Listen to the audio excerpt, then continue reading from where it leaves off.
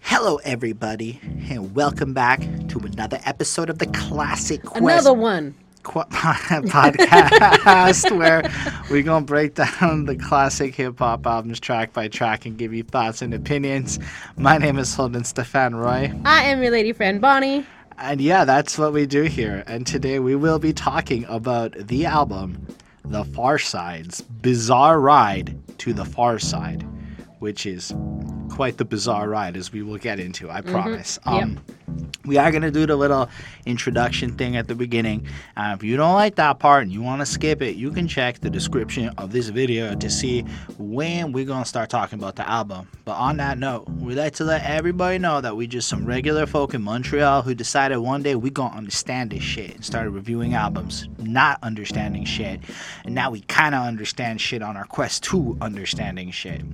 No, but that's what we're about. We're just trying to understand and grow and kind of create more of a community based around looking at albums as opposed to singles and just appreciating what makes these albums great or what people like about them, while just expressing what we think about the songs along the way, because I mean, everybody likes the music that they grew up with and shit, and it's really cool to look back at the history behind it all. Yeah. Anyway. And for us, I mean, a lot of it is it's our first time listening to it. And so I think that's really cool, like perspective-wise. Like, you know, somebody who may have heard this album, you know, 30 years ago or whatever. I guess it's not quite that long ago, 1992, but pretty long, a long time ago. So yeah, basically I lost my train of thought. No, our perspective would be like different than yours is what we're trying to say. Yes, so there we go. That's totally fair. But we do care a lot about your feedback and your comments and what you do have to say, because there's going to be that perspective difference. And if you are somebody that grew up with it or who know a whole lot more about Pharcyde than we do, what you have to say really can help and just help everyone who comes to read the comments after and all that good shit. Yeah. On that note, we care a lot about the comments. So we're going to read our favorite comment on last week's video. And what was last week's video, Bonnie? It was Missy Elliott, of course. Missy Misdemeanor Elliott's. Which album was it? Super Duper Fly was the album. There we go. Anyway, on that video, we had a comment from Dusty Clips. That guy comments a lot. You cool, Dusty. Yep. When Missy said, "You don't want to play with my yo-yo" on The Rain, beep, beep, she was referencing another female rapper, Yo-Yo. Oh, I know who that is. She was talking about, like, a vagina. So I thought it was like a weird vagina reference. Yeah, me too. I thought it was a vagina reference. Which is, I mean, it's the 90s and somehow that made sense, all right? The shit we've encountered on this album alone, you know? But, like, we remember Yo-Yo because she was dope. But also true to one of the conversations we were having, Yo-Yo was on a hit song back in the early 90s by Ice Cube's protege, Yo-Yo. So that means that even Yo-Yo, who was fucking dope, had Ice Cube as like the one behind her, and like all the ladies needed a dude back then was kind of the point of that.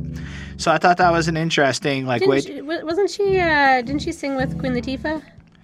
Maybe. Was it her? Yeah, I think maybe. so. Because we did a Queen Latifah album at one point. But it was more like just an interesting thought that it seems like all of these ladies had to have like a cosign from a guy saying that they were dope in order to succeed. And just like a historical part of like how this seemed to play out. Anyway, so that was just our favorite comment from last week's, because I felt like it contributed to shit. It added to like the conversation or the review. It was just an overall dope fucking comment and a good correction, because that makes a lot more sense than what I thought it was. Before we get up into it, though, special thanks to the patrons: Ismail Gadamsi, Chris Prado, Jonathan Barnes, Lindell Williams, and DJ Black Hurricane.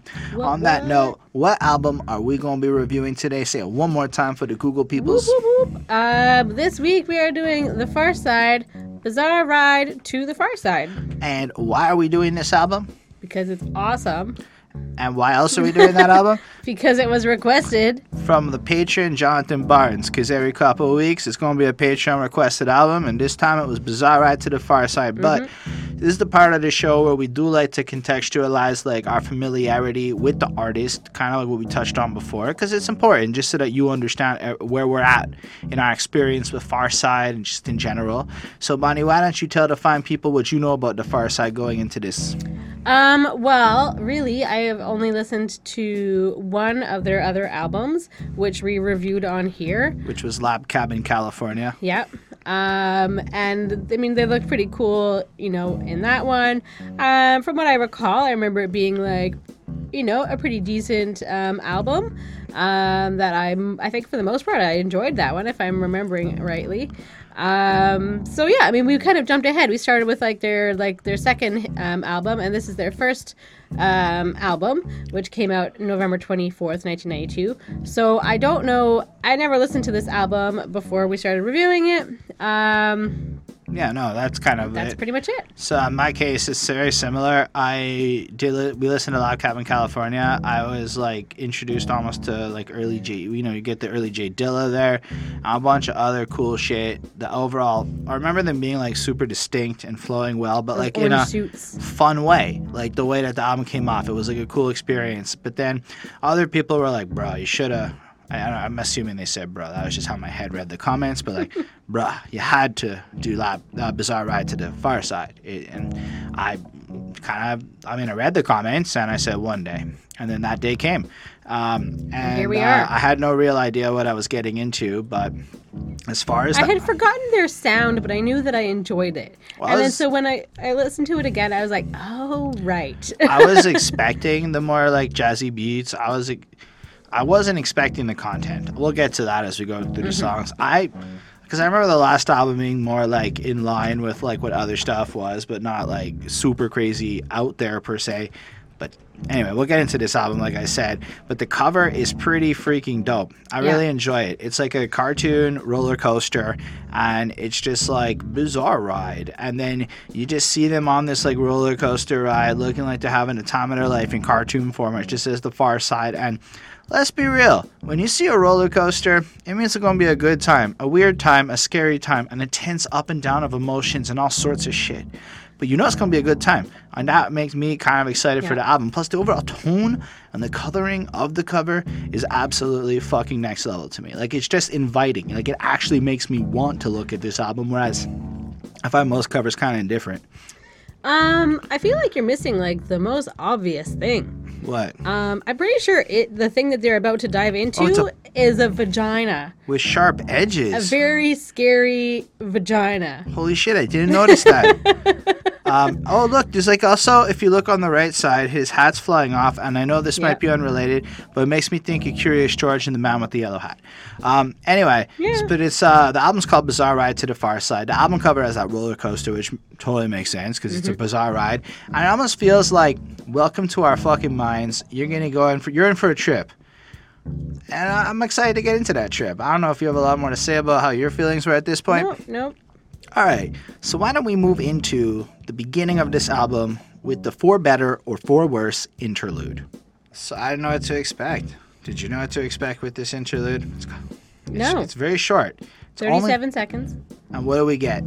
So it's basically just like a nice jazzy vibe. I like, it's got some nice drumming. It's smooth. It's sort of like a gentle ease into the album. So I mean, I liked it. I mean, it was quick. It's nice. Like my only thing that I have to say is that maybe not for like an intro. Like maybe like I think this is kind of something that you can kind of tack on to like the end or the beginning of a song. It doesn't necessarily have to be an intro or like a separate thing, but I appreciate that it was like separated because you don't always necessarily want to listen to like this entire thing. But it's all right. I liked it. It was cool. I gave it a 4.25. I have a couple of thoughts about this album in general that I don't know how to describe the introduction without like touching on the rest of the album. As you can tell, or if you listen to it, you know that this project covers a lot of drastically different and vastly shocking to smooth to fun kind of content. Like basically it's almost like you're supposed to have no idea what's coming next, and the album almost gives you like the equivalent of a video game jump scare at this point in the project if you think about what happens here. So it comes in and it's just like hella smooth, and it's real nice, and it's real calm, and it's real beautiful, and it's almost serene, right? Now, typically, if you think about the role of like the introduction, and we've said this many times, is it's like to take you from your like regular ass life, and then you're feeling a certain way, however way you're feeling, good or bad. And then the album's introduction or the first song, its mission is to take you from the real world and bring you into the world of the album. Usually to set up your expectations and to bring you along for like whatever adventure you're coming for. So up until this point, I do believe that the Far Side did this. And then in the next song, it's like, oh yeah, that's not what you're getting right now. You know, like almost like a, hi, we're preparing you for this smooth, nice experience. Pop you in the face with the next song. Yeah. And I feel like that is a bizarre ride kind of thing. Like if you're going on this crazy roller coaster of like sharp teethed vaginas and shit, then it's a cool way to flip the normal approach to an album. You know, like it's not doing what it's supposed to be doing, and as a result it's fucking cool. Like it works because it's so deliberately constructed, where like almost like they knew that this album wasn't going to be like really trying to pander to, I guess, the rules, as in my opinion, based on the content. This album is not trying to follow the rules of what's cool at this time, unless I'm wrong, unless this really was a cool sound per se. But we'll get into it as we go along with why I feel the way I do. And yeah, I get this a 4.25. I thought it was a pretty good introduction, really well made. It also showcased Jay Swift's abilities in terms of deep composition, and he does a lot with that 40 whatever seconds. But then, out of nowhere, it's like, ah, shit. I mean, like, it literally smacks you with an ah, shit. Like, just like, I mean, as far as it goes, it's fun. I don't dislike it. I think it's a really great transition from, like, this calming intro to this upbeat, fun fucking sound that comes into it. But how do you feel about this track? I mean, it's really cool. Like right when you hear it, it's like very interesting, and the sounds on this album, like just like the overall like composition and like creativity that goes behind like their sound process, really cool. Really cool. So it sounds more like DJ Scratchy, and it's really fun. It has a cool flow. Slim Kid 3, he starts off and he was fooling around with some girl when he should have been in school, and then he got caught. Imani comes in on the second verse, and he sounds like so goofy and fun, and he's aroused by his friend's mother. But his friend is Greg, and then when he's like waiting for Greg to like get ready or whatever, the mom's kind of like hitting on him. I'm sitting on the couch and wish Greg would please hurry up, because at this point the mom's been like, this is a tasty little treat coming like through, sizing him up basically. And then he's into that, and then she offered me a cup of Ripple, broke out the titty. That escalated quickly. Just understand, it's like I'm saying, here you go. That's kind of how the song describes it. Then she proceeds to squeeze her nipple, said, suck it if you like, but please don't bite it. Now I can understand. Sometimes you just want to bite it. If she's saying don't do it, you gotta respect it, even if the urge is there. Anyway, go on. All right. And then he basically ends up having sex with the mother, and then Greg walks in and he's like, oh shit, and that's pretty much it. That's like his like part. Ah shit. Yeah, like it's just like funny, like these like funny situations that they get into. And Fat Lip tells a story about hitting on this girl he sees like on the street or whatever. And then like they like hang out and they start fooling around, and it's not until like things start getting like hot and heavy that like he realizes that or I think afterwards actually. Well, basically she's sucking on my neck like Dracula. I just had to point out that Tyler the Creator just made that fucking pun, and I knew I had it, like it wasn't that original. There you go. Tyler obviously heard Far Side. He heard it here first. Yep. But it wasn't all that spectacular, because every time I tried to touch upon her tay, she would be like, quit, B. Bitch was frightened by it and say nothing. Then all of a sudden, as if someone pushed a button, I got a funny feeling something was wrong. And then like he deduces that She has a pee-pee. Yep, it's a man. Shit. Yeah, and then so it's just like another like funny situation, and it's just like these like weird, moments in like their lives, and like some like they're relatively I guess like relatable situations, like these awkward things that like teenagers and kids can sort of like end up in, I guess. I mean, it's funny, it works, the whole thing is like well put together, it's well composed. I thought it was great. I gave it a 4.75. So yeah, it starts up, and this is definitely not people aspiring to convince you that they are the goat of all the goats. No. They're just gonna prove that they have creativity a la Max here. Yep. Like, Slim Kid starts off with little Sally Walker sitting in a saucer. Oh, how I tossed that ass up. Mm-hmm. Like that. That's kind of like what Method Man does, with like taking the nursery rhymey shit and then flipping it. And Iggy Azalea just has a song out called Little Sally Walker, I believe. Nobody likes Iggy. I'm just saying. And you can like your Iggy. Thank you. Like a Mission in the Woods, Woody Woodpecker. Now that hit me in the soft spot because I watched a lot of Woody Woodpecker growing up. I can't do the laugh. I wish I could, but I know I would look stupid trying. But you know the laugh if you watch Woody Woodpecker. And he would if he could. I mean, basically, we've said kind of like nothing. Honestly, he saw a girl, he wants to fuck her, or he did fuck her, like he was in the woods, and the woodpecker would join in if he could. But I didn't want to pass it up to the next man, have my Walkman bumping on, and it's just like this really sillily told story, like a killer thriller, diller chiller out with the Miller Brew. And you can tell that they're just having fun with the rhymings and being super silly while bringing up this kind of just goofy story. Like Imani's like, Imani and your mom sitting in a tree, KISSIRG, and you're like, it's like the whole like crew, and you're just like, and it's great.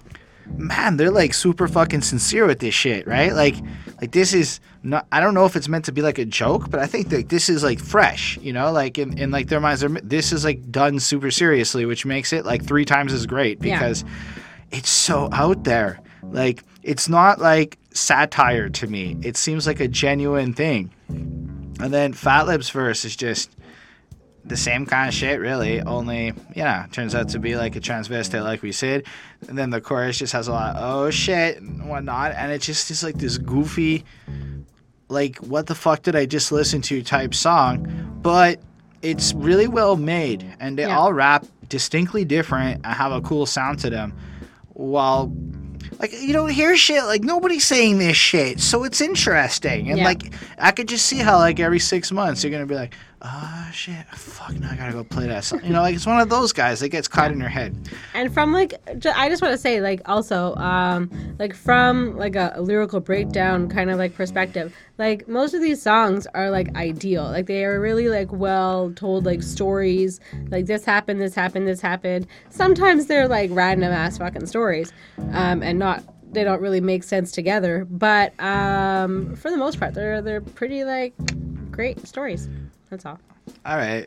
Well, it's jigaboo time. Are we allowed to say that?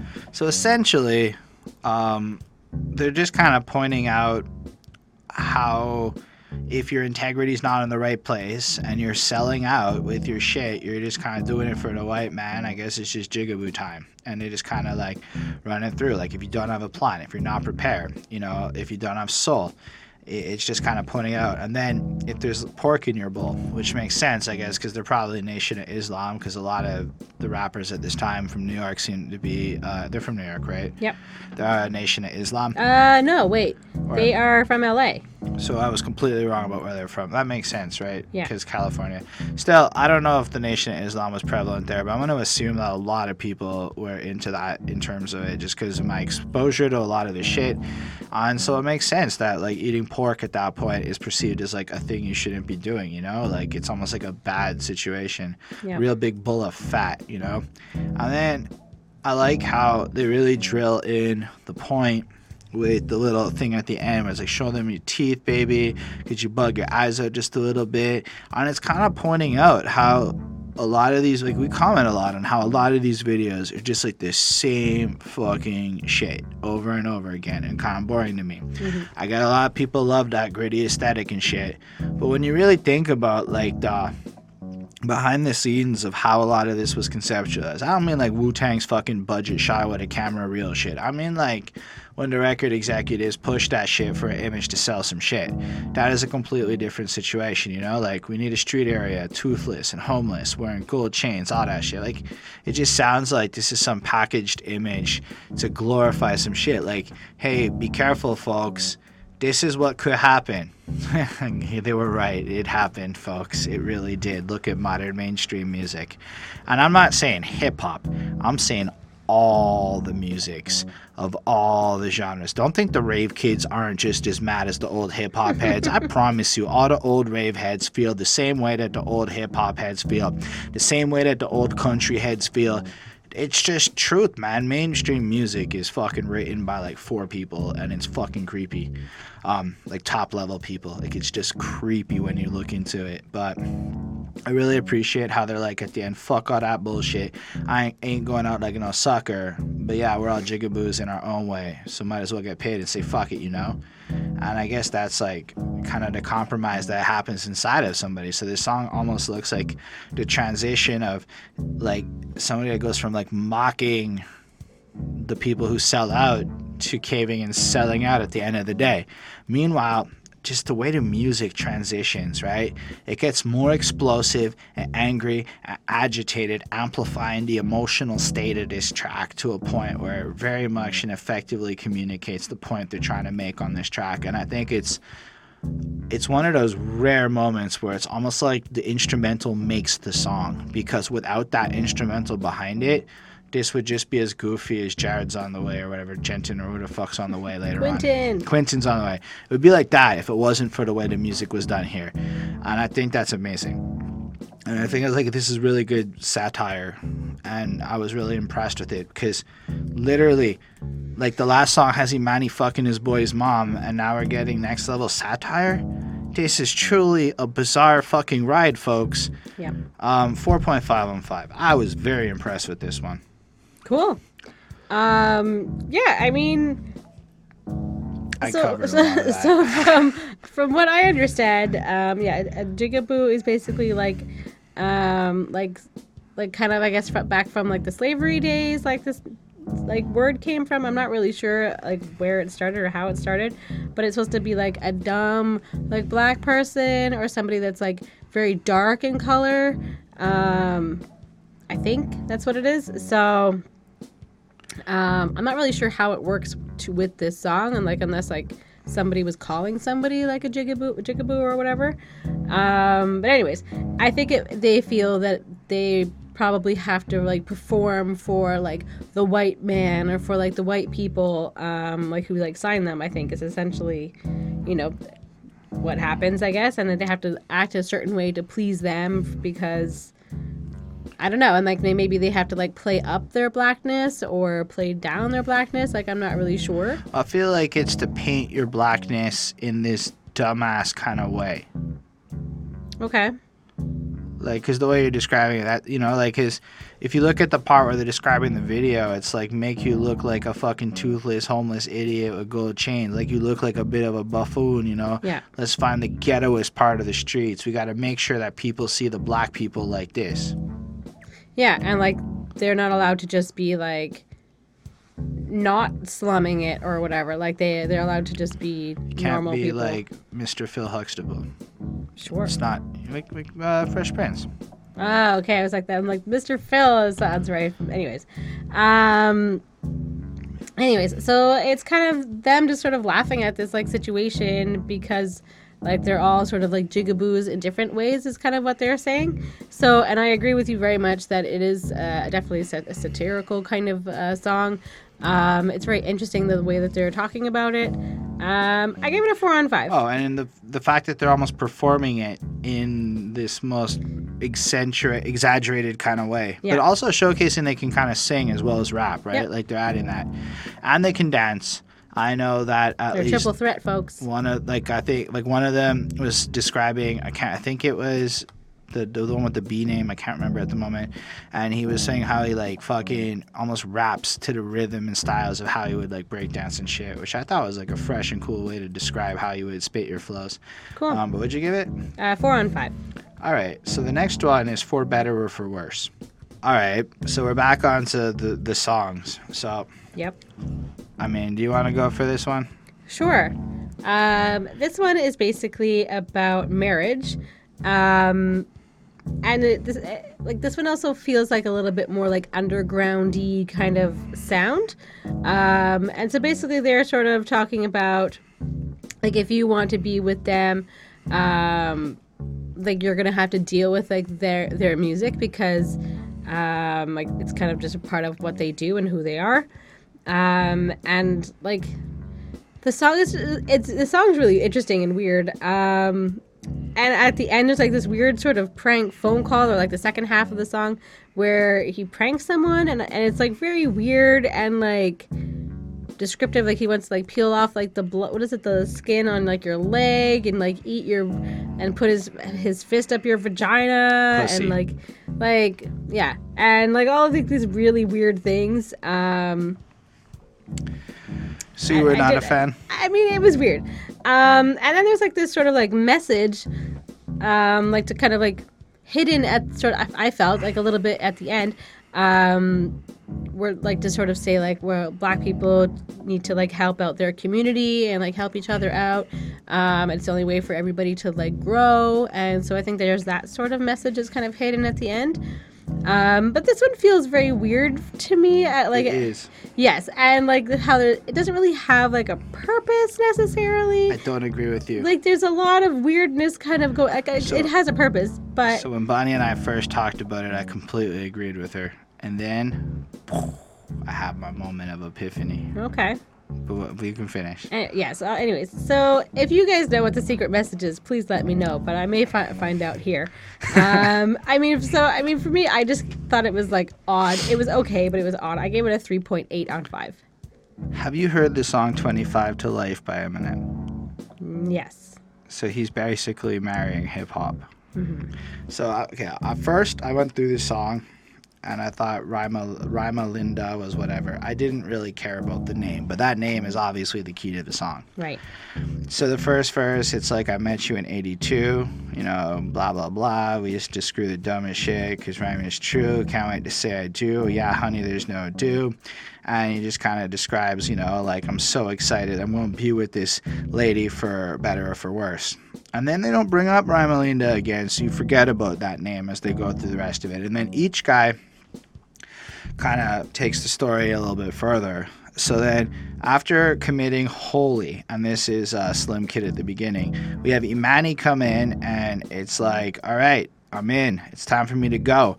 And he's just kind of describing like a more aggressive, like, Shup, I met a slut, she put me in a rut, G, with the dip that was down with me from the whole front. Now she front me, never too cool. However, I gotta get the bread, gotta get the butter, fix it up, eat it up, throw it down in the gutter.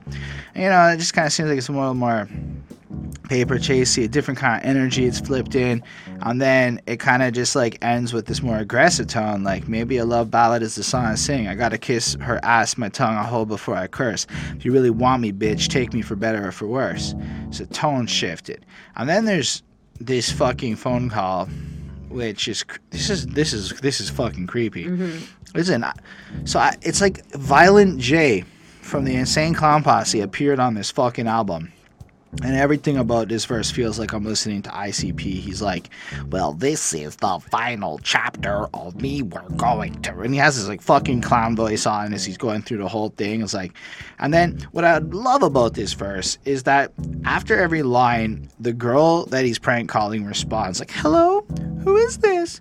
Why are you calling my house? Oh my God, I'm going to call the cops. You know, it just like flows on through. Don't call here anymore.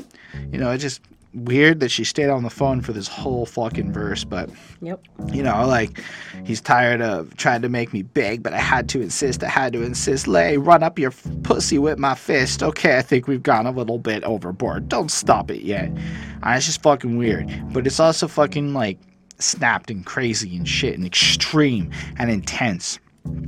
And then you have like the message at the end where it's kind of calming it down. Like it's like copies. We can't do copies. No copies. Oh, what, you expect me to do some kind of freak show?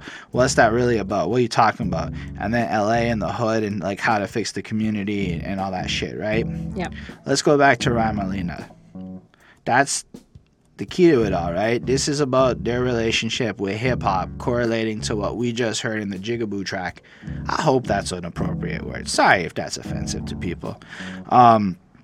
Still, so in that first verse, it's like 82. It's the inception of hip-hop. It's like Grandmaster Flash and the message, and everything's about being real and being true, and you dedicate your heart and your soul to that shit, and then you go through with it. And then in the next verse, it seems to be a little bit more about the money, and a little bit more aggressive, and a little bit more like, you know what, if you want me, you gotta accept me for who I am. But like, there seems to be this desire for change and shit. Mm-hmm. And then that seems to be kind of culturally what happened in hip-hop over the next little period as people started getting kind of rich off of it. Then what happens next? Gangster rap comes in with the fucking extreme shit. And so think about that third verse as a parable for that kind of shit. So they're taking it to this fucking extremeness and saying, this is how ridiculous all of your shit kind of comes off to us, right? And again, a satirical sense. So it's just like all of this bullshit that really is just intense. It's just shocking. It's just blah, blah, blah, because it'll make you listen. It's no different than the fucking mainstream media's clickbait nonsense today. And if you were to satirize it, you would do something fucking extreme like that, because that is the type of bullshit label executives and stuff will push to get you to buy the record, right? Right. And then you have the Adi G, who I don't know who that is, but kind of being like, yo, we're not going to copy that person's sound. We're not going to copy that person's style. Oh, you expect me to be a freak show? Like I'm just your little fucking puppet to dance? What you know about LA? What you know about the problems? Let's bring it back home and drill the point in on what it's supposed to be about. The education and the solving and the knowledge-driven side of shit. I think that's what the song's about. Well, that makes a lot more sense. That is the most roundabout motherfucking way to get to that point, and it is so fucking weird that I have no idea if I like it or not. Honestly, once it like clicked, at least my interpretation, and I could line that up, I was like, that's clever. Like, it's really clever. But holy shit, is this a weird fucking song, all things considered. I gave it a 4.35. Like, from a conceptual point of view, like, dope.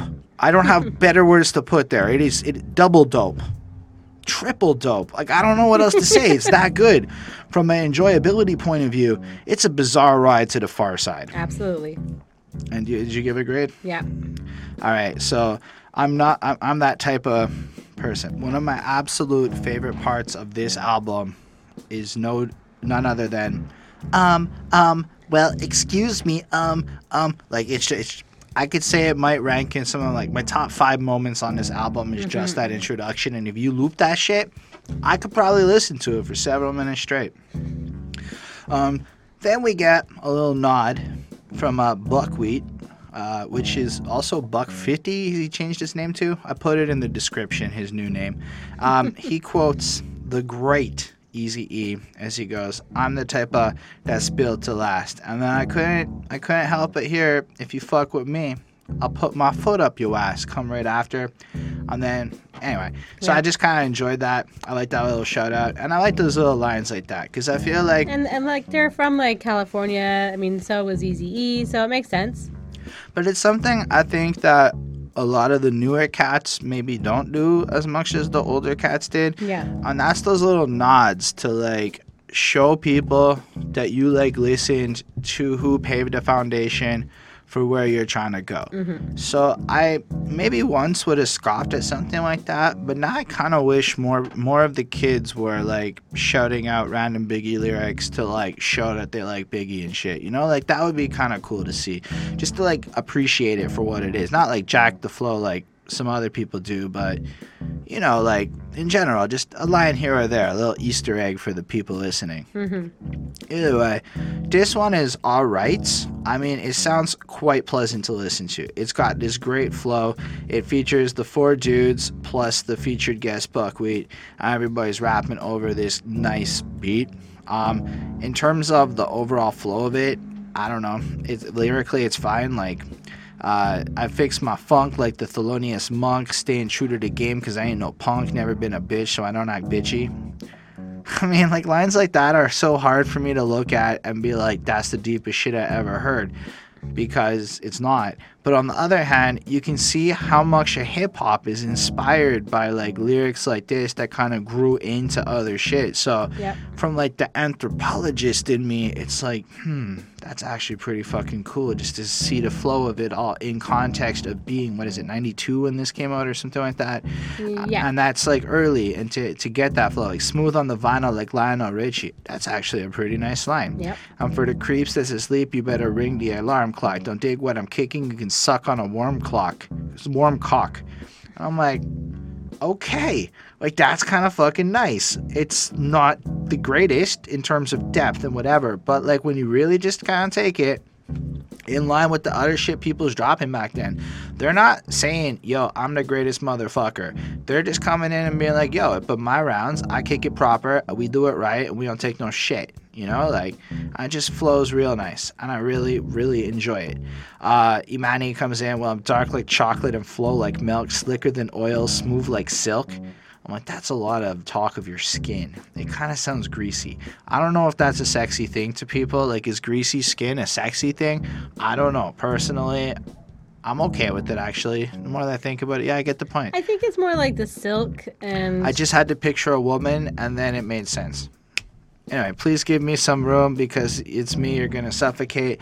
The fly ass brother, it's Manny the Great. I like this, the braggadocious nature of we're fly and we're confident, and, you know, he's the type of guy that'll rock them drawers straight to a party tugging on his balls. I'm just like, all right, that's fair.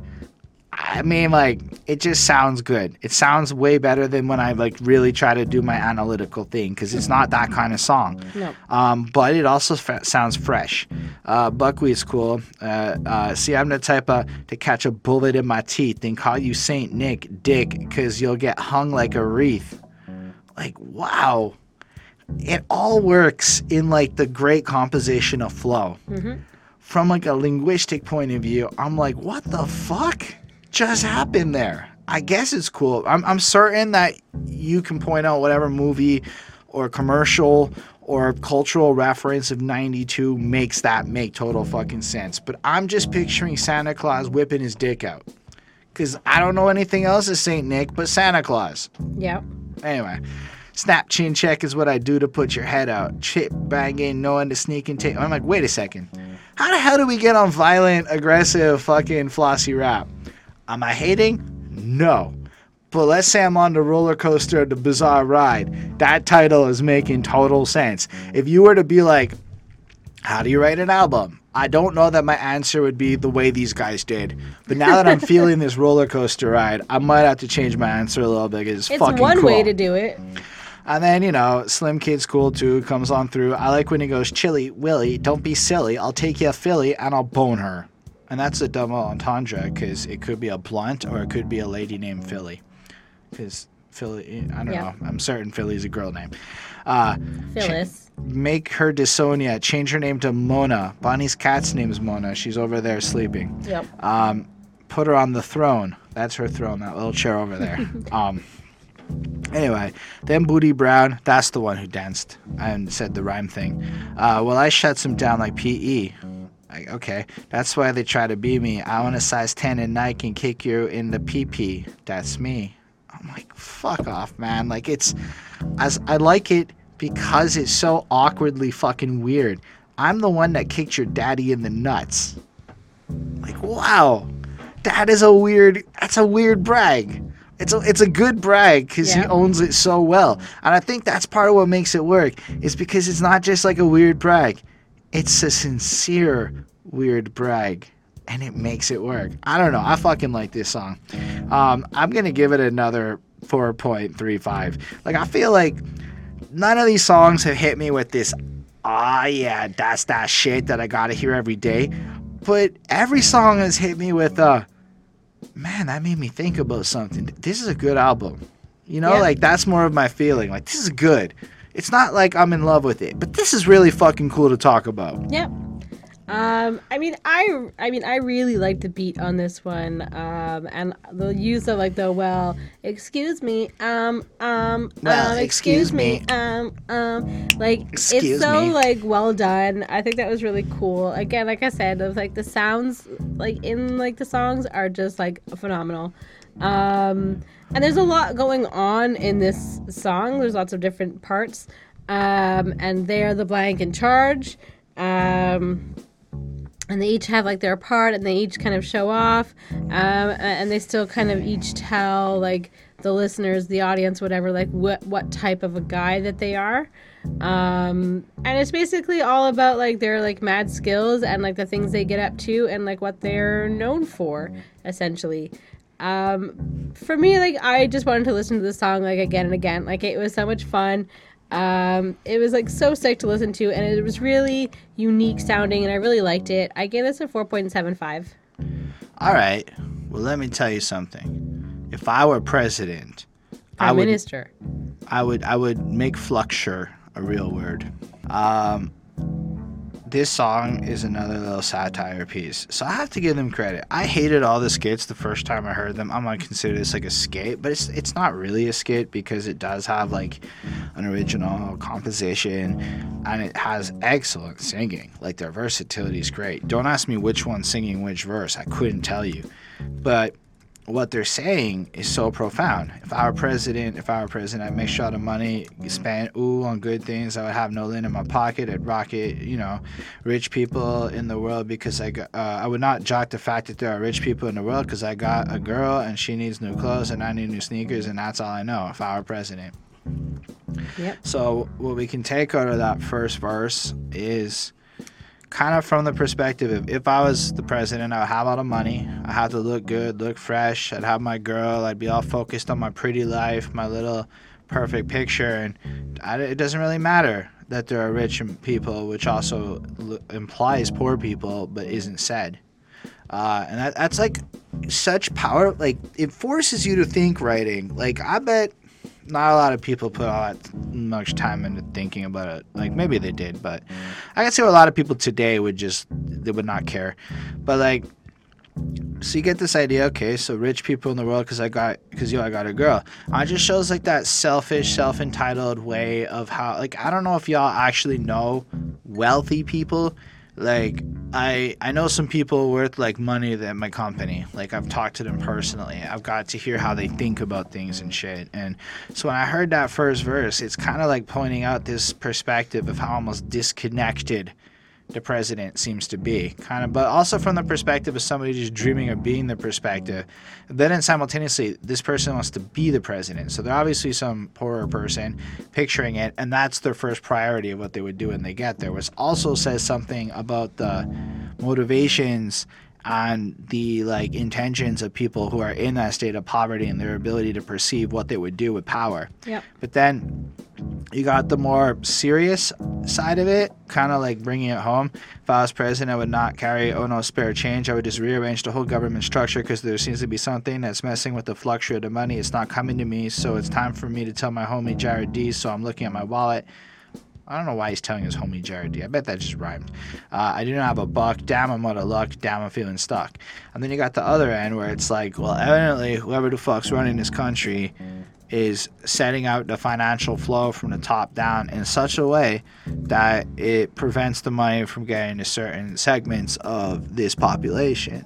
So it's interesting to see how, from the one hand, you have that more ignorant side of it, immediately followed up with a more realistic, like, yo, there's something kind of weird going on. Meanwhile, it's just kind of like more in line of the sillier side of their singing-y kind of stuff. But like, I don't know. I give it a 4.15. It was really interesting to listen to, but I don't know that I liked listening to it as much as I thought it was interesting. Okay. Yeah, Jared D made me think of the author Jared Diamond, but I think it's definitely not that, because I think he writes more about like different sort of politics than what he's talking about in this song. But anyways, it is basically what it is. Basically, if he was president, he would change. His first priority would be to change sort of just how the economy is run, and would make sure that the poor have more money or have maybe more access to things that give them more money, because there's clearly like an imbalance of where money goes and money distribution. And so I think it's good. It's short. It's only a minute and a second, and it's just sort of, it's something I think that we've all thought about. Like, you know, if we could rule the world, like what would we do? What would we change? What would be like our first priorities? You know, and I think that it is something that we all think about, especially people who are suffering from like the changes that are currently happening by those in power. So I think that they're right to, you know, obviously want to change things back around. So I mean, I thought it was interesting. I gave it a 4.4. All right. Well, the next the next one is a remix to Soulflower. An ongoing theme over the last couple of weeks has been, is the original better than the remix? So I felt to do my due diligence, I would have to listen to the original before I listened to this remix. So I did. And then I listened to the original after I listened to the remix a few times. So first and foremost, the first verse in the remix is different than the first verse in the original, and I like the first verse in the original a little bit better. Just throwing it out there. Second of all, the original beat's more fast and upbeat and fun, and this beat's kind of like a laid-back, funky vibe, which is nice. It's a good remix vibe, but it's not as good as the original. So I'm throwing it out there. I'm on team original for this song. Otherwise, this one's alright. It comes in and it's like smooth, and I don't know, Booty Brown just kind of says his verse and almost nothing really stuck with me. It sounds nice. It's pleasant, like, to the ears and shit. And then they shout out Zigzags. I mean, Zigzags was so last year. Nobody really cares about Ziggies anymore. People like the Raws, and I don't even think do people still fuck with OCB? Do you guys fuck with Zigzags in your hood?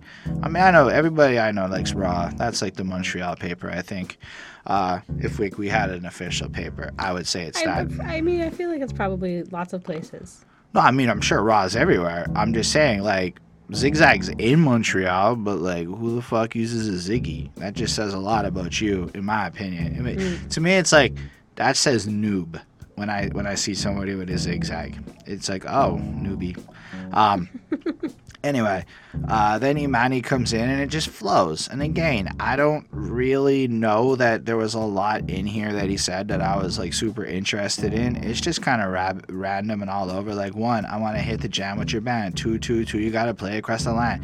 3, the plan is to grab the ducats and say fuck it to the critics. Hey now. You see what I did there? Because the next line was hey now, and I said it like back to him. See, I can be creative too.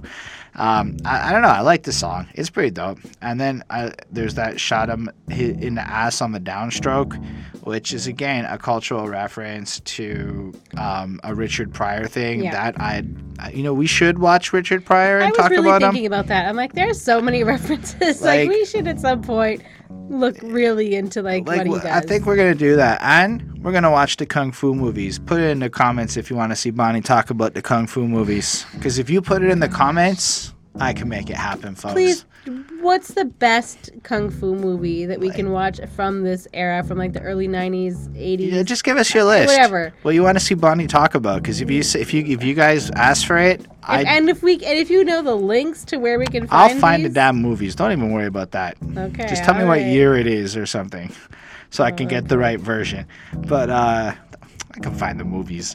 I've never even seen Kung Fu Panda. I have no interest in that. So that is. You're gonna. I mean. You're really gonna stretch for it. Let's just talk about Slim Kid in verse 3. Okay. He loves Spanish dishes, but no, he's not menudo.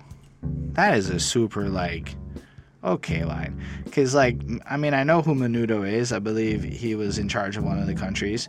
Menudo is a Latin boy band of the same name and launched the career of Ricky Martin. It is a good. Thank you, Genius Annotation. I was about to say, I'm like, I don't really think that's quite right. See, it's not a good line. I don't know what the hell that line meant because it's dated. I can dig kung fu, but I flip hoes like judo. See, he digs kung fu. That was why I brought it up. He never dated chick who has a mom named Bruno. Listen, I understand this may be talking about the tea ladies, or whatever. The But tea ladies. could it not be that by like sheer coincidence there's some part of the world where a lady could be named Bruno and she's banging, she's so hot that the other dude's banging her like in the other song, right? Because Yeah. there's a few times where it seems like they want to fuck moms on this album. So I'm just saying it seems very prejudiced against mothers named Bruno or Edna. Like, what's wrong with Edna? Can't Edna's at least a girl name. Anyway, I just think it's silly. It's fun. And that's what happens when I listen to this shit. I start thinking about it. And like, I used to deal with the fuzz, but the fuzz popped me. That's cool. I had the hydros, but they repoed my crops and steel. I chills like scotches on the rocks because it gets paid for the hardcore props. So we used to sell drugs. The cops copped that shit, probably selling it / smoking it. And then now he's got scotch on the rocks, skilling of chilling skills. And now he gets paid because people like him. I don't know. It just seems like fine. And then you got Fat Lip.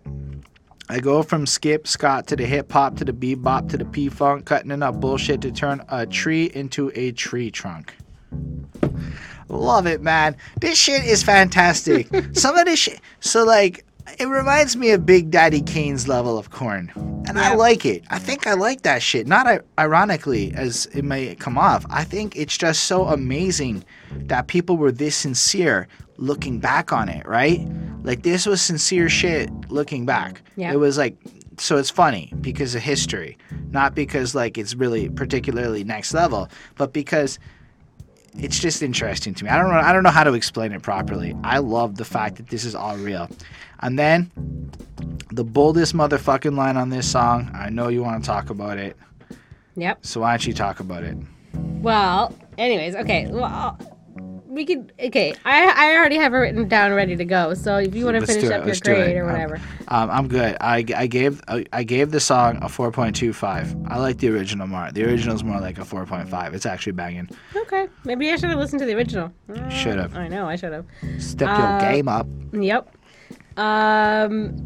So okay. Anyways, so this is sort of like the background beat sound, whatever. Was inspired by the Jetsons, and I feel like I've seen that episode where like they're like doing like this like dance number. So it was very familiar to me when I was watching it. So I was thinking that I was like, okay, maybe it's just like integrated into my mind so much. So they're about 20 at this time. So I mean, it's interesting that they're making like references to like cartoons and things like that. And then there's also this sort of like girl whine that's kind of like featured like into this like the song, like the sound of it, and it's really cool actually. There's like a lot of like inspirations from like lots of different sources, and like different very random different places like that they're drawing their inspirations from. So I thought that was really, really cool. It's a really fun beat and song. And then what you wanted to make reference to is Fat Lip's verse in, I think it's the very last. It's the very last line. Yeah, it's the very last line of the very last of the verse 4. And it was, I got more flavors than 7-Eleven Slurpees. If Magic can admit he got AIDS, fuck it, I got herpes. So, that's that. I mean, that's pretty like out there to say, especially in like 1992. And it like right away I had to be like, how did like, I mean, I know Magic Johnson, I know that he's got HIV. So I had to like look up and like watch like his announcement to like the world essentially, that he is like HIV positive. And he's like so like calm and brave and like he's just so chill to about become like the face of it and to talk about it in like a legitimate way. Yeah. So it's like he took a situation where, because I mean, you got to keep in mind at the time, a lot of people believed that it was only homosexuals that could get AIDS and this, that, the next thing. Yeah. So him coming out and saying, and it was very scary too, because you know people like were dying, you know, from it, and it's so not AIDS, but it could become AIDS. Yeah. And he's kind of like, I'm gonna work with this foundation, and I'm gonna be like their spokesperson, and I'm gonna raise awareness and truth because y'all should be wearing rubbers. And then 20 years went by, and the U.S. banned statistics on condom effectiveness. Fun fact: the U.S. government doesn't post any metrics about condom effectiveness because of religious lobbying. And so kids don't learn about safe sex, and then nobody wants to wear rubbers because it feels good, and you know, risky behaviors. Yeah. So I appreciate the fact that, like, he takes that, if Magic Community got AIDS, maybe we should all be a little bit more honest about this kind of shit. Because the last line is like, I got more flavor than 7-Eleven Slurpees. It kind of implies he fucks a lot of girls. If Magic and admit he got AIDS, fuck it, I got herpes. Like, this is the consequence to, like, the situation. And maybe if more of us, like, speak up about it, it could make a difference. So I love the fact that in light of how absolutely fucking ridiculous they all come off, they still keep trying to make serious points with it all, which is fucking crazy. Yeah. Yeah, I mean, I think it's really cool. And, like, I also, like, give, like, props to, like, Magic Johnson for, like, you know, speaking out. And I think that, like, he's just, like, so healthy, and, like, you know, he's got the medication, like so under control that, like, it's completely, like, undetectable in his, like, system that he even has HIV, which I think is, like, so amazing. And, like, he really, like, I think, like, killed off, like, the stigma about it, and, like, how it, you know, it was such a, like, a taboo subject and nobody wanted to be associated with it. And he's just like, you know what, I've got it, and I'm gonna make sure that kids are educated. And he only found out about it because of health insurance. I think that they did, like, a test or something, like, you know, his whole basketball team. So I just thought that was, like, really, you know, crazy. But yeah, so that's it. I really like this song. I thought it was cool, and I feel like everybody had their part, and, like, again, like, the beat is so well constructed. I give it a 4.5 on 5. All right, and we're gonna keep our thoughts on the next one on the DL. Do we have another song with some weird shit in it? Yes, sure do. Yes, we do.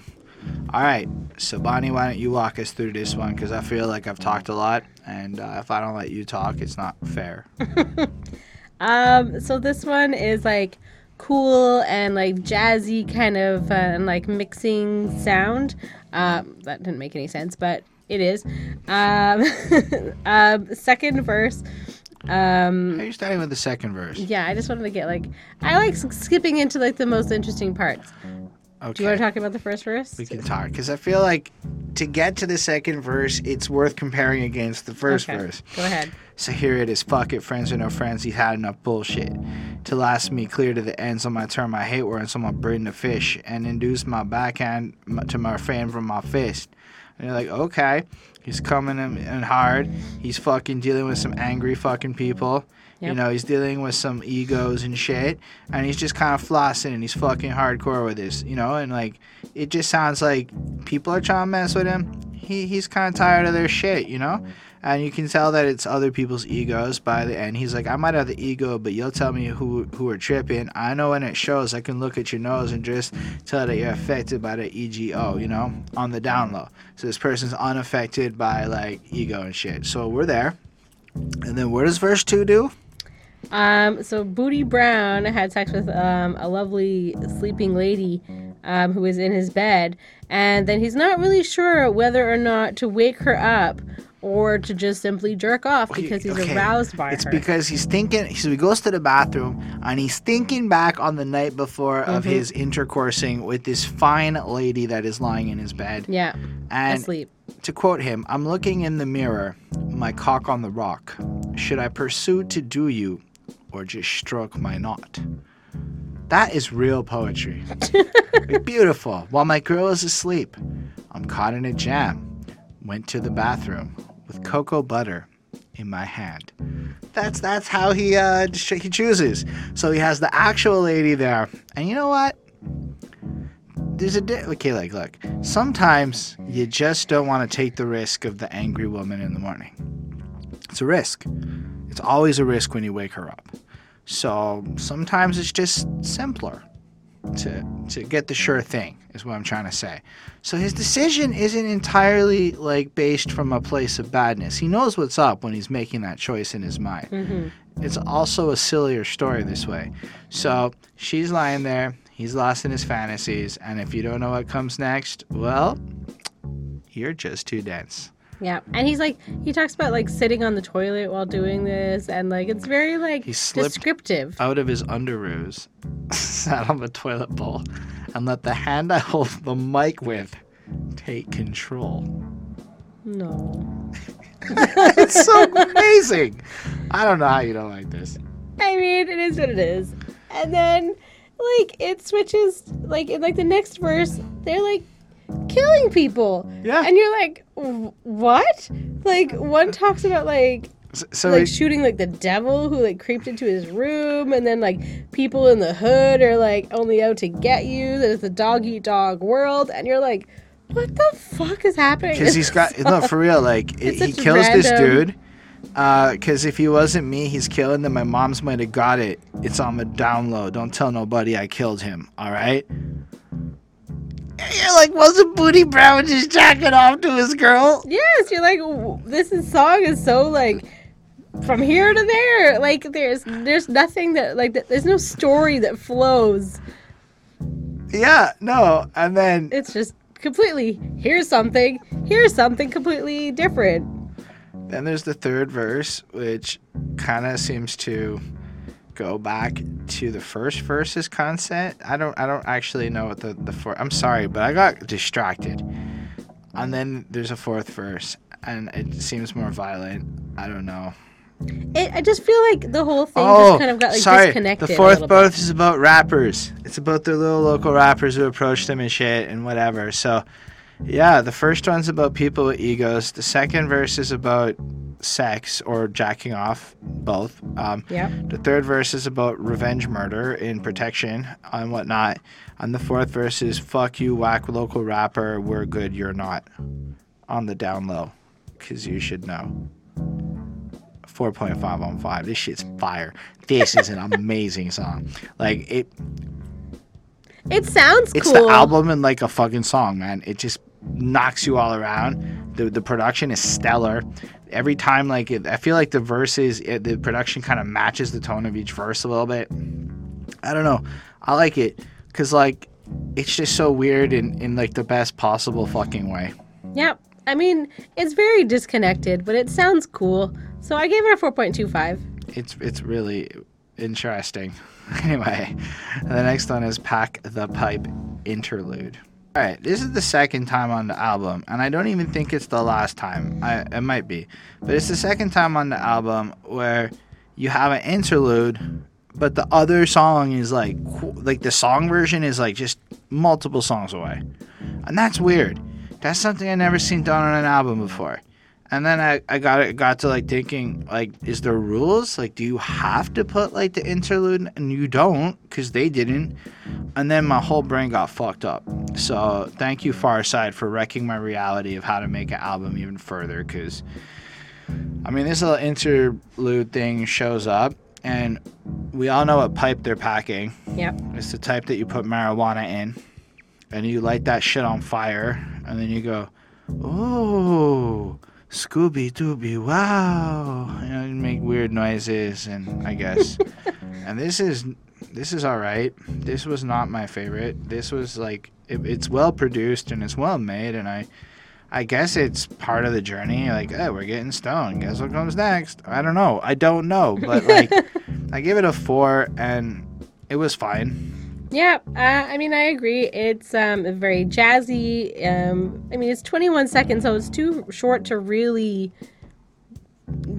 get like a taste of it or anything. And but I mean, it's nice, I guess, but it doesn't really do much. I gave it a 4 as well. So after you pack the pipe and you hit that shit and you get behind the wheel of the car, the last thing you want is to see the blue and red lights, and it's the officer. So it starts off with a little parody of Public Enemy. That, yo, fat man, yo, man, they're trying to run a power move on us, man. That's a Flavor Flav impersonation. And then, instead of being, I got a letter from the government the other day. I opened it and read it. It said they were suckers. In that, like, Chuck D fucking power voice, you get, I got a letter from the DMV the other day. I opened it and read it. It said they were suckers. They tried to tell me that my license was suspended. And you're like, I'm just going to pretend like I didn't even see it. And it's just like, because like Chuck D talks about like being inducted into the army and all sorts of shit like that after. And over here we have Fat Lip being like, well, they told me my license was suspended. I got offended for a minute, then pretended that I never even got the damn letter. And then he just ran out on his car and he drove off because there's a test. And he got like kind of whatever put into his verse. He then like jumps into the little hoopty ride, pumps up his music, takes off to go. And from that moment on, his day got worse. Moving along, Booty Brown standing there waiting. He sees the smoke and he knew that he's on the way. Gets his coat, gets into the car, and then instantly there's a sense of fear. And he's like, should have took the bus. A bus without the silencer, some old Nikes. I wish we had good bikes. I bike to work. It's good exercise. He's fucking right, man. It's really good exercise. Maybe we should take a hike. Bonnie wanted to go for a hike the other day, and then there we go in this song. And you should give Sherry back those car keys because everywhere I would walk, I would not have to say, please, don't pull me over, Mr. Officer, please. And it's like, it goes from being like kind of silly and kind of out there till you really think about what he's saying. Yeah, he lost his license, and now he's driving without a license in a car, and his boy gets in. And they're just considering this anxiety of having to be in the car driving around with the fellas in this broken up old little thing and knowing that the cops could harass you at any time, so you're just left with the sense of please don't fucking pull me over. I mean, I've had mild versions of that, driving around with a broken headlight or whatever, but it's like driving around with a giant flashing red sign that you have a broken headlight, you know? It's like completely unrelatable to my existence, really, except for maybe this like intangible way. But hearing this, I started thinking about it, and I'm like, oh shit, that's like, again, like it's this silly way to approach this really serious topic. And then we learn more that the car has no license, insurance, or registration. The plates are out of things. They're a little neglectful. You know, 4 black guys in the hood, in hats and glasses, you know, kind of rolling down the windows super slow to Mac on ladies jogging by. You know, he spotted one in tights, and then she's like, you live with your homeboys? Oh, you're not a good enough man to have your own house, eh? Yep. Come on, ladies. Fuck the guy with his homeboys. He needs a little action. That's all I'm trying to say. Be a little understanding. In this market, it's kind of expensive to actually live on your own. It's like more conducive to build out a successful business strategy over time to cohabitate like that. So you should admire the guy who is working with his compadres to stack cheddar over time to create a better empire and keep some money. I'm just... Yeah, but the girl just wants to get laid. I'm just presenting... She doesn't give a shit about the whole story. I'm just presenting this alternate understanding. Like, that's the guy who should be getting laid. Okay. Bonnie's like, nope. Anyway, then the third verse kind of shows out the whole, like, cops coming in, and then they get arrested, and then it's like, you don't have a license, you have a warrant, 90 parking tickets, blah, blah, blah, blah, blah. You're all going to jail. I'm like, it really drives home the point that it's scary to get into a car as a black guy.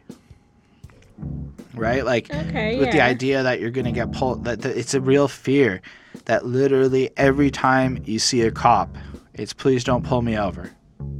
Every time, no matter what. It doesn't matter. Like, because any little thing, they're going to get you. And that's some fucked up shit that a lot of honkies might not have to go through. Like, I've had the opposite play out. I've broken laws driving, like illegal U-turns, burning stop signs, no tickets. Oh, I'm so sorry, Mr. Officer. I'm a student, and I'm just trying to pay all of my bills as I go to work and I go to school. I fucking shit you not. It got me off like literally every fucking time. And it's disgusting. It's actually what made me realize a lot of things in my life. When that never happened to the black friends of mine, but I could play that card and it would work. And it was a card I played. And I'm like, oh. So like later on in life, when words like white privilege came around, I was like, oh, that's some real shit with the police. That's not even like some pseudo shit. That's some direct shit. Yep. You never really hear about white guys getting shot in the back of the head in Montreal, eh? Definitely happens to other people. Okay, anyway.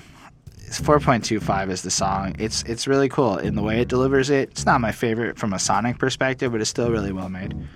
Yeah. I mean, I found it more like I got more of like the comical side out of it, I guess.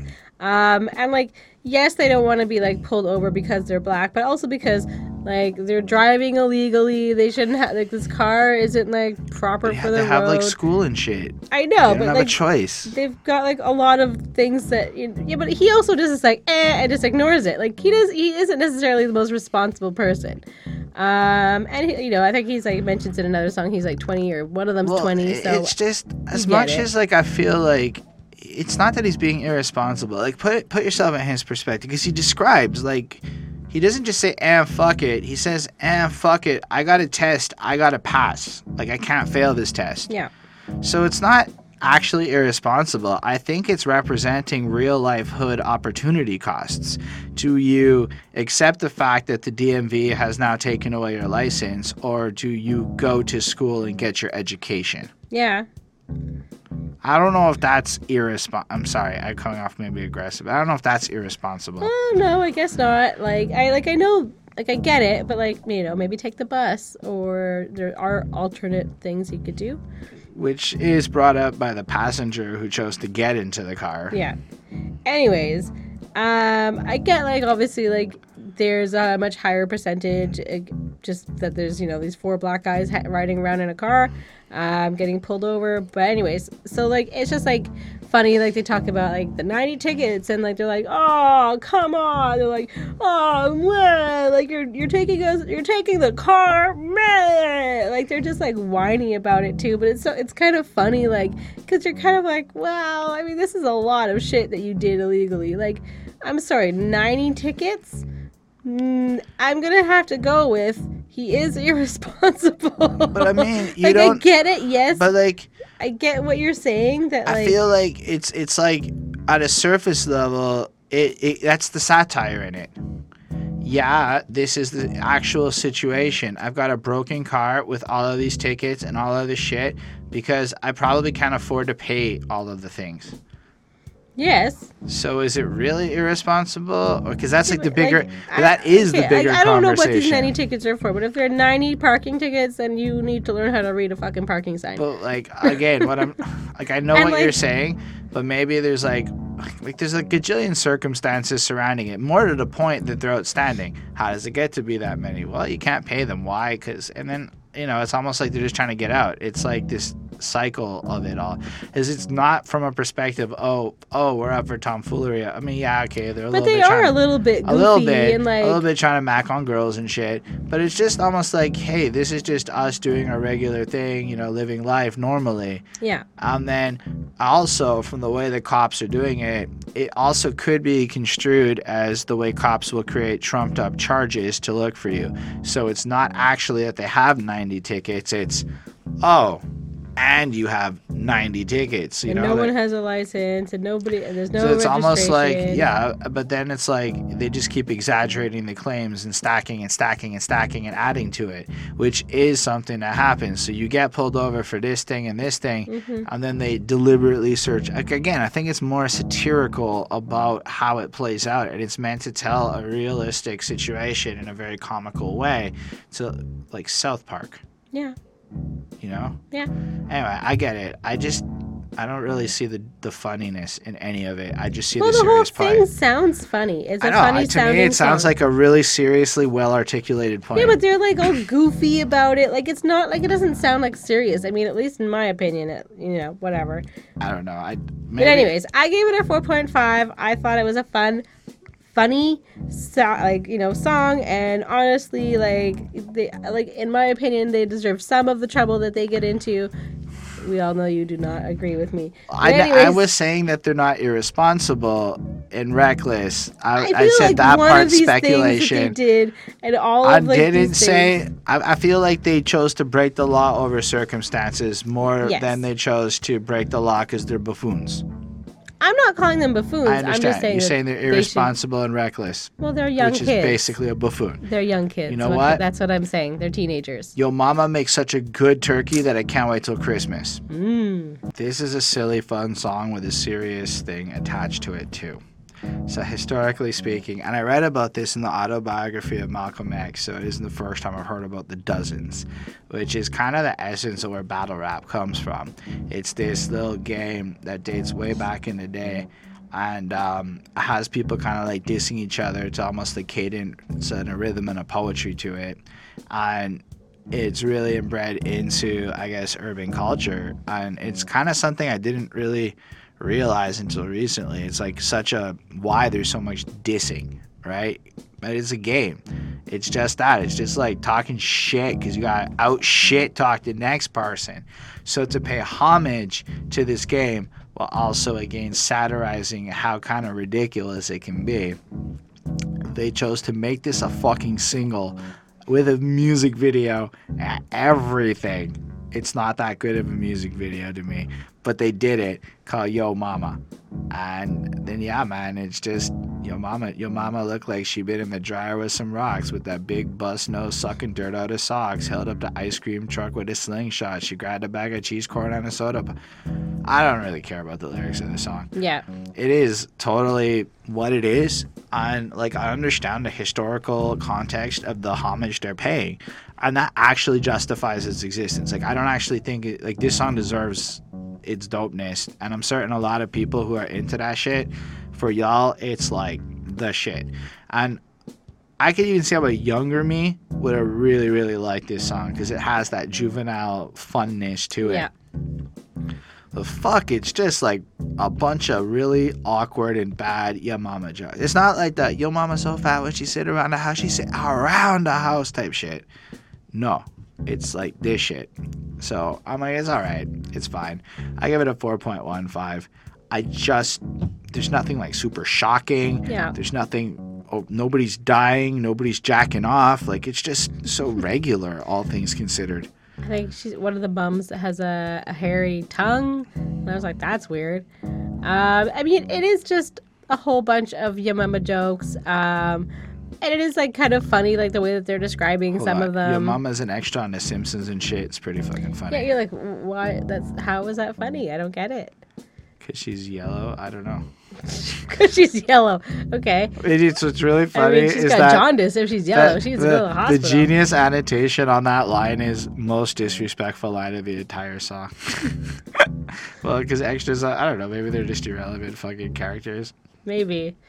So it is just like stupid humor describing how your mama is like ugly, stinky, hairy, all of the terrible things. And it's just them having some fun. And like, again, like you kind of are like, okay, these are young guys. And you're like, all right, like they're a little bit, like you said, juvenile. So it's a 4 on 5 for me. But like, it's still fun because like your mama. I like that part. Just keep in mind, it's like it's surface level juvenile with like actual depth to it. Yeah. I want to give it its full props for what it's paying homage to, because it's not like it's vapid if you don't understand the culture that led to that moment, Mm-hmm. So I just, I think it's important to point that shit out on a review. Yep. Yeah, it's totally fine. You could almost say that the impact on this song was passing me by. I could almost say that.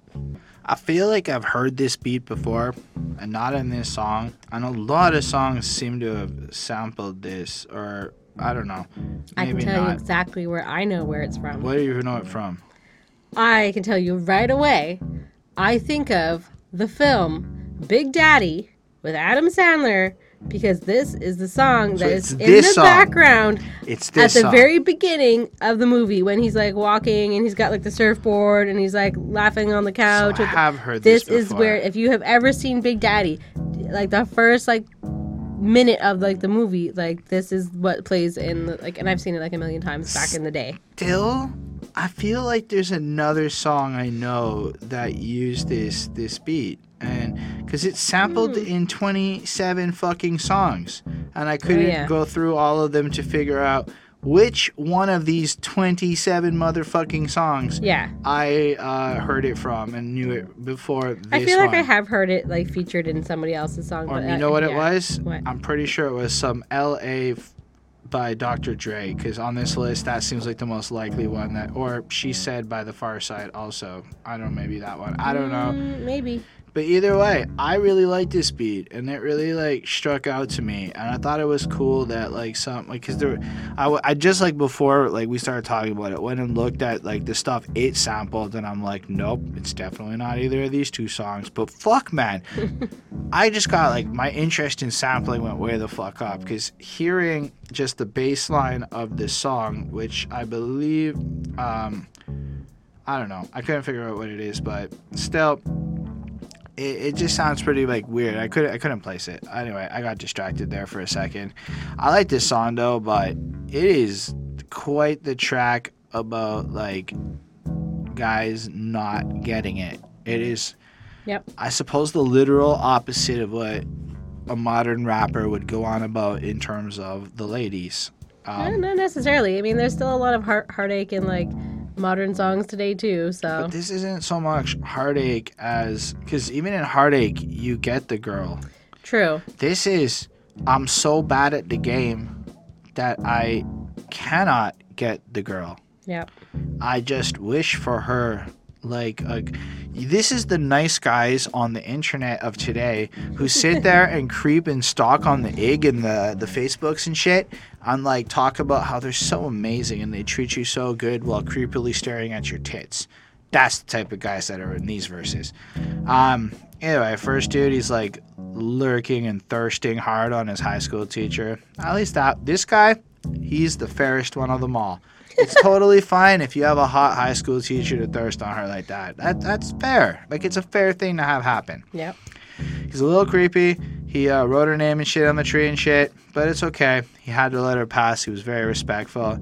But then I have to give some fucking really good credit to like the chorus, to She Keeps On Passing Me By, and like the way he sings it with the pain and the emotion and the rawness in the voice is very beautiful. I very much liked it. Then there's Slim Kid, and he dreams of the girl, and he just again I don't know if he haven't gone as far as asking if I could get with her. I just play it by ear and hope she gets the picture. I'm shooting for a heart, she finger on the trigger. She could be my broad and I could be her, the word that rhymes with trigger, but all I can do is stare. And I'm like, dude, you just sound like a nice guy. Like, he sounds like the guys who complain about getting friend zoned. I used to get friend zoned. I can tell you what that means. That means I couldn't take the hint that the girl wasn't interested, and I kept pushing. That was rude of me. You don't get friend zoned, you get rejected. That's the truth of it. You can flip that shit by maybe, like there's the 1% chance you'll be the miracle friend zone flipped relationship, but it's not the norm. Anyway, and then third verse, same kind of shit, really. Time for me to voice my opinion. Can't be pretending she didn't have me. Sprung like a chicken, chasing my tail like a doggy. She was kind of like a star, thinking I was like a fan. Damn, she looked good. Downside, she had a man. At least Imani got laid. You know, I guess that's a twist. But she has a boyfriend, and he had to work real hard because, well, no, he let her go because he realized he couldn't have her because that would make him a better man. Okay, I have nothing to criticize Imani for on that one, actually. That's pretty legit. Smash your girl. Ah, fuck, you got a boyfriend. I can't do this no more. That's the most noble of the verses. I mean, right after teacher verse. So let's say it's this verse, teacher verse, then the other guy. Okay. Then Fat Lip comes in, and again, he secretly admires this beautiful girl, lights her a fucking love letter, literally mails it off, and then it gets Return to sender. It's very sad, but I mean, that's an okay move, right? Because you made a move. I have a friend who literally did that letter bullshit, and it worked in her favor. So it's not like it's impossible. We'll put this now as number 2, because, like, he made a real move. He tried really hard. It's better than lurkily creeping like a teenager. Yeah. It's definitely better than being Mr. Nice Guy. But all of them have a Mr. Nice Guy vibe, except for Imani, who has a I'm a decent guy vibe, which is different. A decent guy has some integrity.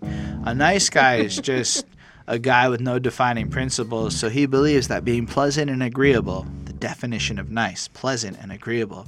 Is a characteristic of nobility that is interesting? It's not. Nice things are just nice. They're pleasant. They're just fleeting and shit. Nobody wants to fuck nice. That's all I'm trying to say. People might want to make love to nice. Nobody wants to fuck nice. That's what I'm trying to say. We got it. I gave this song a 4.75. Between the stellar beat and all that good shit, it's pretty dope. Yeah, I mean, I don't really have much else to say about it. Just, about them just Do you trying to agree get the about ladies. fucking nice? And probably nice people want to fuck nice. So that means she's agreeing politely. All right. Anyways, so I mean, I thought it sounded cool. It made me feel like I reminisced about like the movie like Big Daddy. I know it's so random. Yeah, I mean, it's just about not getting ladies that that you're trying to get, and you're just not making the right moves. So I give it a 4.5 on 5. All right. The next one kind of follows suit in Yep. terms of ladies as we talk about how there's other fish, ... in the sea. He has a remarkably fun and amazing voice on this song. Like, Slim kills it. Yep. And that video has him sitting there basically looking at a stripper for like half the video dancing, and he looks very happy as girls come around. And basically this is 3 verses of him pining over a lady that he misses because he's just broken up, and all the other boys are going out there to get some ladies in the sea because there's plenty of other fish, but he's still pining. And then we get these 3 flowy verse, but they're maybe some of my favorite actual rhyming and rapping and flowing on the entire album. It took a second to register up in my brainium, my dome, my head, my skull, my cranium.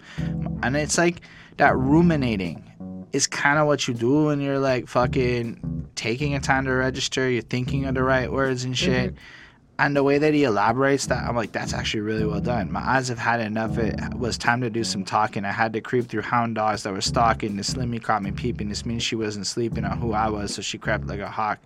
And it just flows out as he like kind of tells his little story and moves on through. And it's sad and it kind of gets you caught up, but there are some bright moments. There will be no suicide attempts for the Slim Trim kid because there's other fish in the sea. But second verse, he gets a little more into it. I reminisce, try to clear up all the mips for an imaginary kiss with you again, not even friends, though I wish that I would mend. And it's like you can almost feel his struggle of trying to get over this girl to pursue the other fishies throughout the whole way. And I liked it. I like that hero is not a sandwich and a manwich is a meal. It's just lines like that make me smile. Yep. But it's true because manwich is more of a meal and a hero is a sandwich, and I really, really, really like to have one. A marriage is a paper. Are they faking or for real? Which is a good question, because it is just a paper. Does it really qualify the power of a relationship and shit? Anyway, I like this song. It's very smooth. It flows very well. It's so you almost just want to lay back and do some slow ass swingy dancing to it. Like a not tangoing, but more suave and I don't know what fucking dance. 4.5 on 5. Yeah, I mean, so this is basically not to worry about girls that are not giving you the time of day, that are just passing you by, and that there are other girls, and you can find them. There's some really nice long rhymes on this one, and it's smooth and easy to listen to it, and it's long. It's 5 minutes 22 seconds, so it's a relatively long song, and it's just easy to listen to. And I think that this is a good message for young guys to hear. It's just sort of like that, the right woman will take you seriously and realize that you're a good guy, and then you'll find love. And that's, it's going to take time, and it's not going to be quick. And I think because, they are young guys, everybody's horny at that age, and they'll have to realize that, just sleeping with the girl or falling for the girl or whatever, isn't necessarily mean that she's like the right one, that she's the love of your life. And I think also too, like it could relate to the fact that, you know, like maybe they're relatively new out of high school or college or whatever, and like maybe they met girls in high school that they had like a crush on, and they just like have to like let them go and like realize that like they're never gonna like go out with them, and like just kind of move on, and stop like clinging to them, I guess, and that there are other girls who will take an interest in you. So yeah, don't forget that, guys, and girls. And you don't really need to feel depressed about it or anything, and you know, because it will happen one day. And I really like this one. It's very fun sounding. I gave it a 4.35. Well, it's been a while. The supply's kind of dry. Mm-hmm. People may not use pagers anymore. They might use burner cell phones, but Quentin's on the way. Quentin's on the way. Quentin's on his way. Quentin's on his way. Quentin's on his way. So it starts off, and it's like, the Yo Mama remix is whack, and it sounds like things aren't going so well. They're all just kind of dissing each other, maybe a little bit of tension, and then the phone rings. Hey, somebody get the phone. Hello, anybody page Quentin? Yeah, what's up, dude? What's happening? And then he's like, I'll be there in 20 minutes. All right, that's cool. Peace. Love. Guess what, guys? And then everybody knows what's about to happen. Because Quentin's on his way. Quentin's on his way. What is Quentin going to bring? He's going to bring the J. And it's going to be okay. What's a J? A joint. It's a marijuana-filled joint. So Quentin's going to show up with some sacks of some sticky, icky bud to allow them to elevate their mind state to a certain place where a joy will happen. And they're already feeling pretty joyful on this one. Well, this is the anticipation. I got to say, on the one hand, Quentin supplies them with the good, and they show out love to Quentin. And it's not even the only one. There's apparently a whole other song on another project called Quentin's Here. That's cute. I'm just saying, Quentin gets a lot of love from these, which I understand. Listen, the Quintins in your life are very important people. And their joy is real. And the synchronized joy, like, you just picture it being a real moment. Like, if you've experienced this with your boys back in the day, you've lived this, no matter where you're from. 4.25 on 5. Yeah. I mean, the guys are hanging out. They're out of weed, so they page Quentin, and like he's obviously, I'm guessing, their dealer. And then he says that they'll be there in 20 minutes, and then they just chant over and over again that Quentin's on his way. And it's just funny, and you can tell the guys are having like a great time together, and they're just so like musically inclined, and like they just go to music. And like how it's just like part of their existence. Like it's in everything that they do. It's very jazzy. It's very fun. I like that they just randomly make this super fun song about their drug dealer like coming, and like that everything's okay, and like they just fuck around, and like they like fool around with their voices and with like what they're saying, and they're just like playing. Like it just sounds like very natural. Like it didn't necessarily sound like it was like recorded on purpose. Like it sounded like maybe it was left on record, and like they were just hanging out in the recording studio, and then this just happened. I don't know if that necessarily is the truth. Probably not, but it was still very amazing.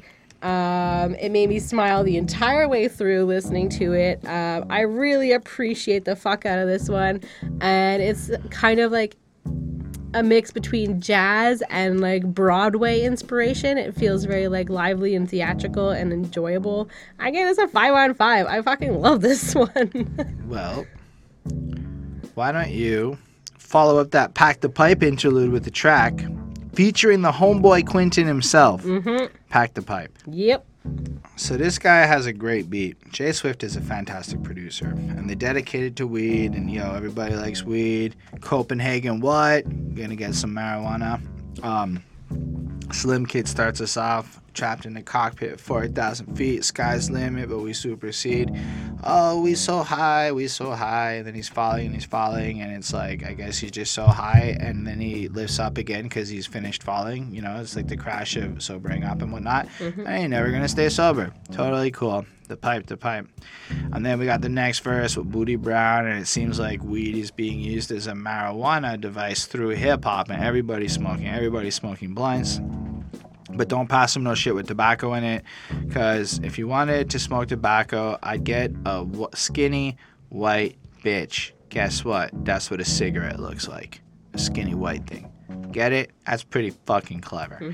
And then he also knows Fat Lip carries around a pack if he really, really wants one, but nah, he only wants to smoke proper green with no tobacco. He would not like it in Quebec. Then we get this very bizarre verse from Fat Lip, where I know you would have started with, but... So he's outside about to hit the blunt, and then there's a 4-year-old there, and Coco says don't do it, which is fair because there's a fucking 4-year-old there. So she sent him inside, and then Sherry steadily rolled one, and after another one, and then they're rolling a whole bunch, and they're getting high. But this little kid is looking out the window at them. So he literally says, why are we trying to hide it from this kid? Why are we trying to mislead this child about marijuana? Because I don't drink beer, I smoke weed, and it makes me wiser and shit. You know, it's nice. So he says, come here, little kid, picks up the pipe, and gets a 4-year-old fucking high.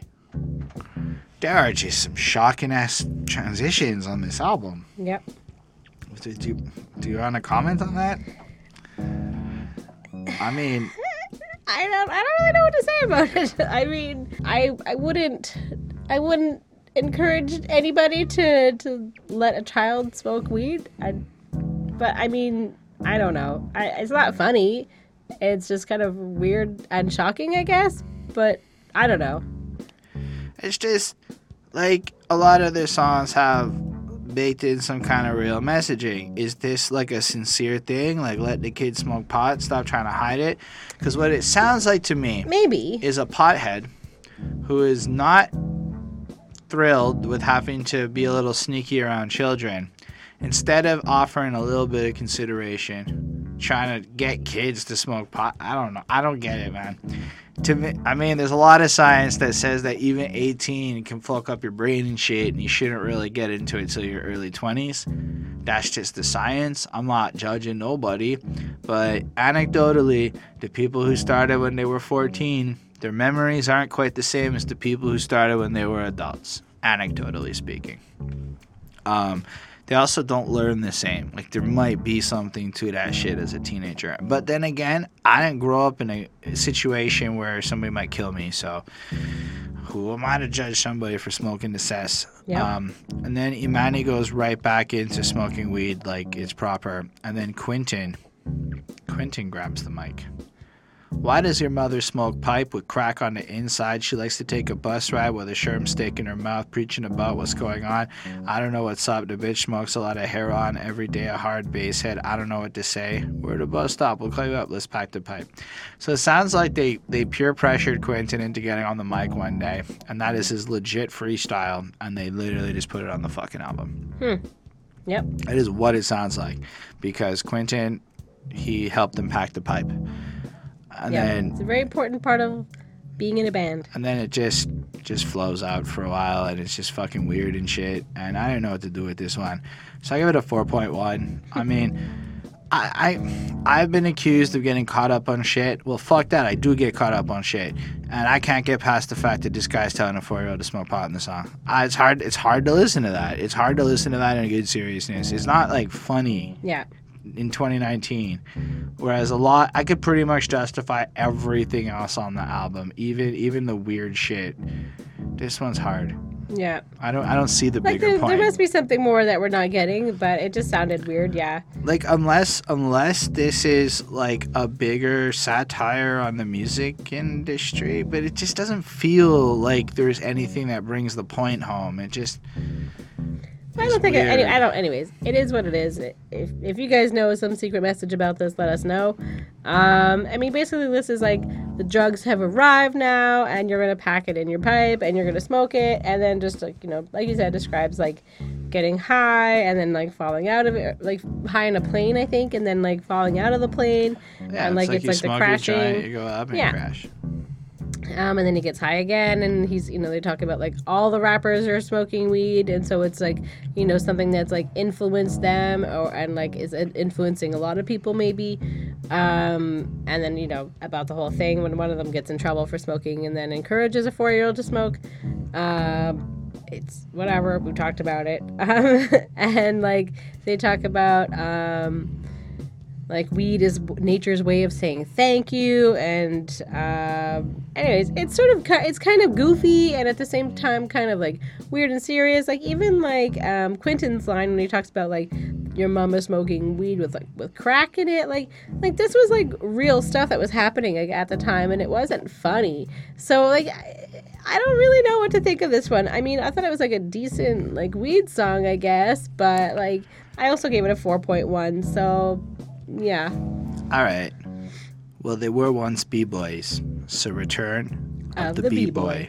This is like the old school jam on an album that one can clearly call old school. So this is like super old school music, right? Because he's throwing it back to like 87 and shit. And they're kind of going back to that really, you know, outside jam party vibe where the DJ is really owning it and the MCs are just kind of spitting it. And they all come through and they spit their shit. And mostly I'm like, okay, so hold on the horse because the forest is like dark. If you can't slide, then stay out the park. And if my preachers don't know you, then hop off the ark. Are you hip? Do you need another tip? It's fine. It's that like airy, flowy rap where you're not necessarily going super deep. You're just kind of flossing. Like you legit did not. There was a really like standout line to me though. I believe it's Imani who says it. I'm just trying to figure it out. So throw your hands in the air and wave them like you just don't care. If you're sparking blunts with clean underwear, somebody say, oh yeah. I'm like, see, that's that silliness that just like I guess, I mean, it makes me go, shit, how many people are sparking blunts with dirty underwear? Like, how many people at the party are gross? Like, that's what I start thinking about and shit. Anyway, it's totally fine. Fat Lip does his last thing, and it's just like the same thing. Like, it's totally fine. I don't have a lot of comment on this one. It really just is this fun, airy. It would be really dope if I was live bopping to it. It's got a good feel to it, and I really do enjoy it, but I have way less to say than the rest of the album, so I'm giving this a 4.25 on 5. Yeah, same. I also gave it a 4.25. I mean, they're bringing back the style of like music that like maybe like influenced them or something that they appreciate or like or whatever, but like an older kind of sound and like where everybody was clapping along, more like an MC kind of a vibe, and like there was more scratching and like disc jockeying, and like how they're trying to like represent like West Coast and like it sounds fun, and it's just like party over here, and it just is like a real like throwback kind of sound on a throwback album, which is interesting. So I thought it was cool. I give it a 4.25. Yeah, it's just a little bit harder to comment on considering it is a little more airy and fun. It's a good way to end this album because it does leave you on like a fun and upbeat note to end your ride, which I think is important as we wrap up our album review of The Pharcyde's Bizarre Ride to the Far Side. I gave this shit a 4.31 on 5. So I like this like a very well constructed and interesting album full of some very ludicrous moments, some very coded and serious points, but it's very eclectic and versatile. Like you got storytelling, ego rapping, political messaging, and like everything you could think of bundled into an album that manages to go on like 18 different emotions on like 16 songs or whatever, while still sounding super fun and goofy and weird and creative. So like I think that this is one of the times where the best way to describe this album is actually the album title. It's really just a bizarre ride to the far side, and bizarre is the choice word. I can't think of another way to describe this album better than bizarre. It's just out there in the best possible way, and in a really like inventive, and you can see how like if having heard this, like it inspires you because not a lot of people pushed an album into like this in my experience thus far. I'm certain others have. I'm certain they're not the first. Maybe they are the first, but like they're the first I've heard that really went that fucking hard on the random. I know it's not completely random, but it feels so completely random. Yep. I mean, I think it's cool. I think that these guys are cool. I think that they are like genuine friends and that they have a good time when they like hang out and like make music and stuff like that. And it just is like a fun and automatic and easy thing like with them. That's at least how it sounds. Like maybe they fucking hate each other. I don't know. But like that's how it like comes off, and I doubt that they do. And like they kind of just sound like some nerds essentially who like smoke weed and enjoy singing songs together. Like they don't necessarily sound like these badass guys that It's like- you expect like in like hip hop or whatever. It's almost like Bone Thugs without the horror. Yeah, but I mean like essentially it's like Bone Thugs if they weren't, I don't know, Without the horror. yeah, I guess without the thugs essentially, just the bones. But yeah, I mean, these guys are fun, and I like them, and they're cool, and they still get up to like some goofy and naughty, stupid things, but it's an enjoyable one. I think this is an album that I will go back to again and again if I'm just like, oh, I don't know what to put on, and I'll just put this on because I know I'm gonna have like an interesting time.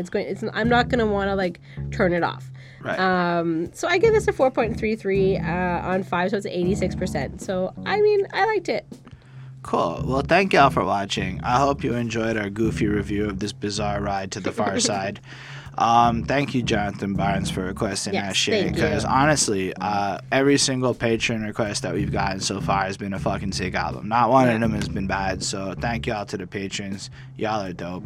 But for those of you watching it, feel free to leave us a comment and join the review, especially if you want to correct something. Because like I said at the very beginning, everyone coming to the review is going to check the comments. You're going to check the comments, especially for a bunch of people just talking like this. So you adding to it kind of makes it more fun for everyone coming. So even if you want to be mean, I'm totally down for it. On that note, if you want to see more reviews like this, you can hit that subscribe button. You can hit that like button if you did like that shit. I hate that I say it, but welcome to Sellout 2019. Special thanks to the patrons just going in for it. Ismail Gadamsi, Chris Prado, Jonathan Barnes, the man of the hour, Lindell Williams, and DJ Black Hurricane. They support what we do. They help us get a better camera. It's just amazing, and they get to help. They get to request albums from us. And when we're on time, they get to watch them before everyone else. Sometimes we're very last minute, but usually we're last minute because we're producing more content. It's not sometimes it's not, but like this week it was last minute because we banged out more reviews. So there's a trade-off. Anyway, if you like it, you can join the community. We'll grow it out, and we make music up in here, so you can check that out on the channel or on the Spotify's and shit. Links are all in the description, and we hope to see you again at the very next review that we do. Peace. Bye, guys.